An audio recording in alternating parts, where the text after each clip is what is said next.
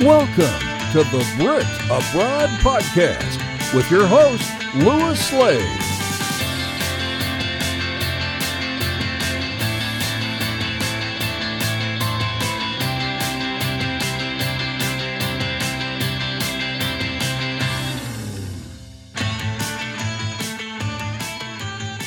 Hello and welcome to another edition of the Brit Abroad Podcast. Today I'm joined by someone who has travelled from the UK to Myanmar via Vietnam, and we're going to bring you their story right now as we welcome Holly Mather to the show. Hello, Holly. Hi, good morning. Good morning. I want to dive right into your background. So if you can tell everybody where you're from and what were you doing there before you decided to move? I'm from London in England, and when I was back in England, I was taking an online diploma in teaching and working in bars part-time. So are you now a teacher? Is that what you do now you're abroad? Yeah, now I teach abroad, yeah. Fantastic. And so you moved to Vietnam first, was that correct? I moved first to Italy, then to China, then to Vietnam, and now to Myanmar. Wow, you've gone to 1,000 different places already. So you're based in Myanmar now, is that correct? Yeah, I live in the north of Myanmar in Shan State. So what brought you there? Why did you go there? Was it teaching or was it... I was teaching. I was looking for a new school to work in, an international school, and the school I'm at now came up online. And I loved everything about the school, what they stand for, their curriculum, all their extracurricular activities. And then when I checked where the school was, it was in Myanmar, and I was like, oh, okay. So you thought you'd just give it a go?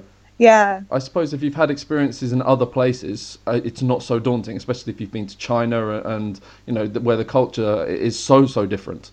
Obviously going to places like Vietnam and Myanmar are equally challenging, I guess. Yeah, I thought it would be maybe a little bit more challenging, but I was quite excited for it. Fantastic. And in terms of expectations, you're at home back in London. You're just about to go on your expat journey. Your first destination was Italy. Is that correct? Yeah, it was, yeah. So what were your expectations before you moved to Italy? Obviously, it's another European country. Did you expect it to be fairly similar, or did you have any experiences of Italy before you moved? I'd never been there, but I wasn't super nervous about going there. I knew it would be similar culture to England, and yeah, I wasn't really so nervous about Italy. No? And then how long were you in Italy before you decided to go off to the Far East? So I just did one summer there before I moved to China. And that was teaching English? Yeah, teaching English. Oh, okay. And then you went off to China. How was that? How did that come about? And tell us about the thoughts before you're sitting on that plane, you're sitting on the runway. Tell us about what was running through your mind before you arrived. I was terrified. I had only been to Asia once. I'd been to South Korea for 2 weeks, which is why I then decided to move out to Asia. I knew that the culture would be completely different. I wouldn't be able to communicate with anyone. The food was going to be completely different. And I'd read a lot online, but I still didn't really know what to expect. Terrified. You arrive in China. This is your first experience of being, apart from a vacation, is that correct, in South Korea? Yeah. So apart from that, this is your first time in Asia.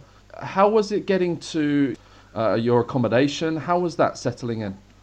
So the job and the accommodation were arranged before I arrived. My school arranged that all for me, and they picked me up at the airport and took me back to my apartment. Oh, fantastic. And then took me to the school and stuff. So that was easily arranged, which was good for my first time abroad. You know, as you say, your first time abroad, first time teaching abroad, in terms of, in Asia. It sounds like you had a very good school. Was there a recruiter involved? Was there someone who, a middleman that joined the pair of you up? No, I actually just found them directly through their website. And I mean, I was 22 at the time when I was doing that. And when I look back at that, it wasn't a good job. The pay was really bad. It was really long hours. The accommodation wasn't very good. And they didn't treat me particularly well. But then in the next few years, I got better jobs and I really learned from it. So that experience obviously taught you a hell of a lot. But then you're moving on to Vietnam, is that correct? Yeah, then I did 2 years in China, then moved to Vietnam for a year. And how did you find Vietnam compared to China? Very different. I lived in Hanoi, which is obviously the capital and a big city. There were lots more expats there. There was a lot more foreign foods that you could find. People were a lot more welcoming. You enjoyed it? Are you saying you enjoyed it a lot more, or was it just that it was easier to live? A bit of both. Life was definitely easier. In China, I had a lot of people in my first city who didn't like foreigners and told us to sort of maybe go back to our own country. Wow. But I had a lot of really, really good friendships in China as well. In China, I felt it took longer to make friends, but once you were friends with them, you were family. They really welcomed you in a lot. But in Vietnam, everyone was just friendly from the start, but it didn't develop into much more. So you taught in Vietnam for a year? Yeah. So you're in Vietnam. Again, did you just decide that you wanted to try something new and then go somewhere different? So you started looking online and trying to find another job? I went to Vietnam for a week's holiday while I was in China and just fell in love with it. Oh wow! So and you just decided that's it. I'm going to go there for a while and see how things play out. Yeah. Oh wow! And then you're moving over to Myanmar. How long have you been there for? I've been there for 11 months now. And are you planning to stay for another year or two, or are you planning the next journey? Just signed another year at the same school. Oh, fantastic. And tell us about this school, because you said that you really enjoyed the curriculum and what they stand for. So tell us a bit more about that. So they're an international school, and they focus really heavily on like extracurricular activities for the children.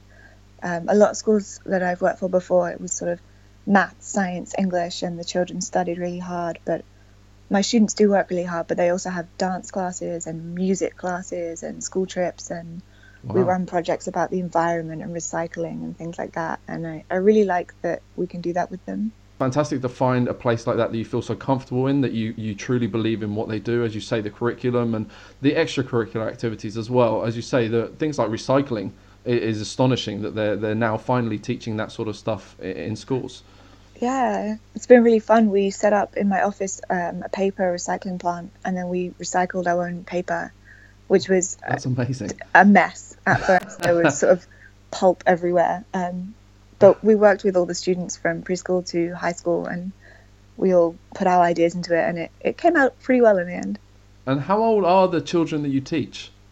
So I teach preschool, so they're 2 years old to 5 years old, but I run projects with the secondary students too. So you're kind of mixing with all ages. Yeah, which is great. And this is an international school. It's in my town, or in Shanxi, it's mainly local people, sort of wealthier local people that send their students there. I see. But they also have branches in Yangon, the bigger city, where they do have more international students. In terms of advice for people listening that are in the UK, the US, or somewhere else, who are considering that journey over to Asia, what advice would you give people? I feel like everyone will give the same advice, which is just do it. Like, even though it's terrifying and scary, everything will just work out fine, and it'll be one of the best experiences. It's definitely a plus then. There's no real negative sides. It's a very enjoyable experience. Yeah, definitely. And the people you meet are going to be from all around the world, and they give you different perspectives on everything. And seeing different cultures makes you really reflect on your own country and your own culture and how it can be improved. So how do you believe that your home country back in the UK could be improved by some of your experiences? Things I've noticed this week since I've been back is the way people communicate with each other. I mean, I'm in London, it's a big city, so people are quite busy and they're on the go all the time. Whereas in Myanmar, everyone's a little bit slower paced, but they take the time to sort of be very nice to each other every day, and everyone says good morning to each other. And I know it's sometimes not practical in big cities, but there's just a nicer feeling in the community. Final question. Would you have moved if you knew then what you know now? Yes, and I would not have been nervous about it. Are you an expat? Would you like to tell your story on the podcast? We'd love to hear from you. To apply, visit BritAbroadPod.com. But now it's time for Quick Hits.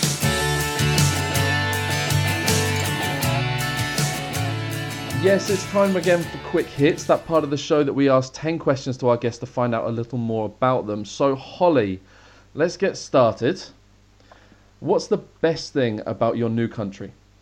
The scenery, the mountains and the lakes and the people. The people are super friendly. And what's the worst thing about your new country? The food. The food.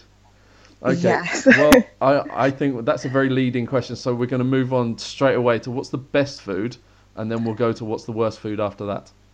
Okay, the best food is tea leaf salad, which sounds really disgusting, but it's not. It's really good. You have to explain this because as a British person myself, tea leaf salad, I'm thinking a basic lettuce with a load of tea leaves thrown over it. So explain to the listeners a little bit more about that. So it's pickled tea leaves with peanuts, tomatoes, garlic, and then olive oil on top. Wow.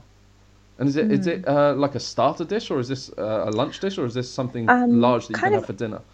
Like a snack, like you'd have it alongside other meals. I see, okay. So you said that the food is bad, so this is your opportunity to explain exactly how bad. So the rest of the food is quite a lot of just really oily curries or a lot of fried tofus, and there's just a lot of oil. A lot of oil, so we're not a fan of that. Not so much. Okay. What do you miss about the UK? Probably cheese. Cheese? It's quite difficult to get a lot of cheeses in Asia, like really good cheese. What's your favourite cheese? Wensleydale. Oh, there we go. So typically English, it's incredible.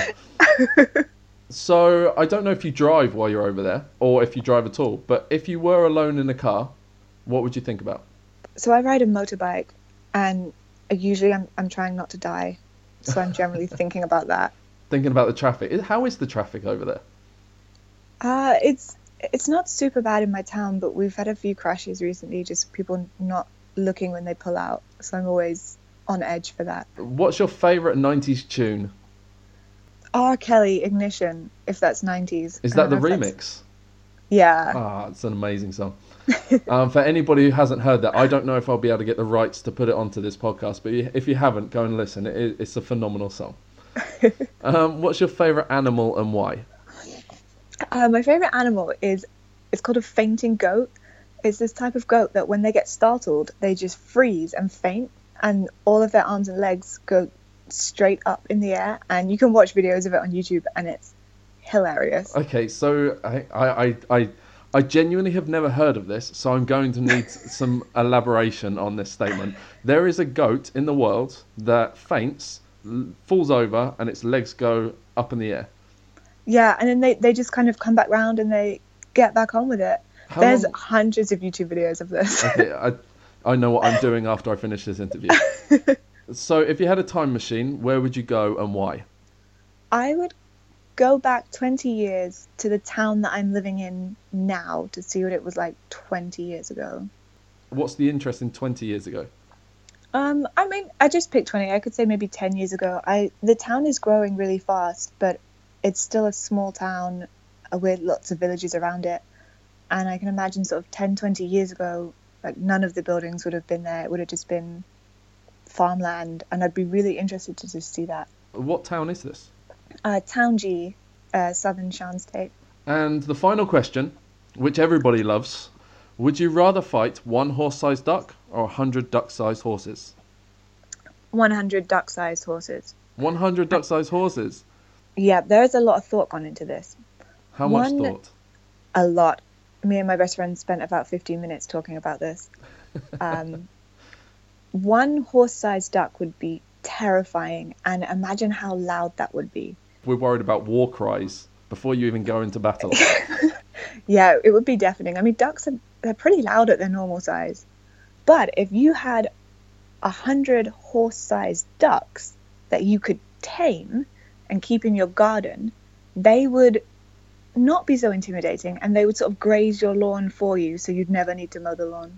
I see. So practical advice here on the Brit Abroad podcast. We are going for tamed duck-sized horses to mow the lawn. You're right. A lot of thought has gone into this. I gotta say, you are in the minority here compared to other people. Really? Yeah, a lot of people like the idea of just fighting one thing rather than going in for 100 duck-sized horses. So, okay. But no, at least you put the thought and work into it. That's fantastic. On that note, I'm going to say thank you so much for joining us, Holly. You're welcome. And we'll be back again soon. Take care. Bye-bye. Thanks. Bye. To hear more, press that subscribe button and go to BritAbroadPod.com.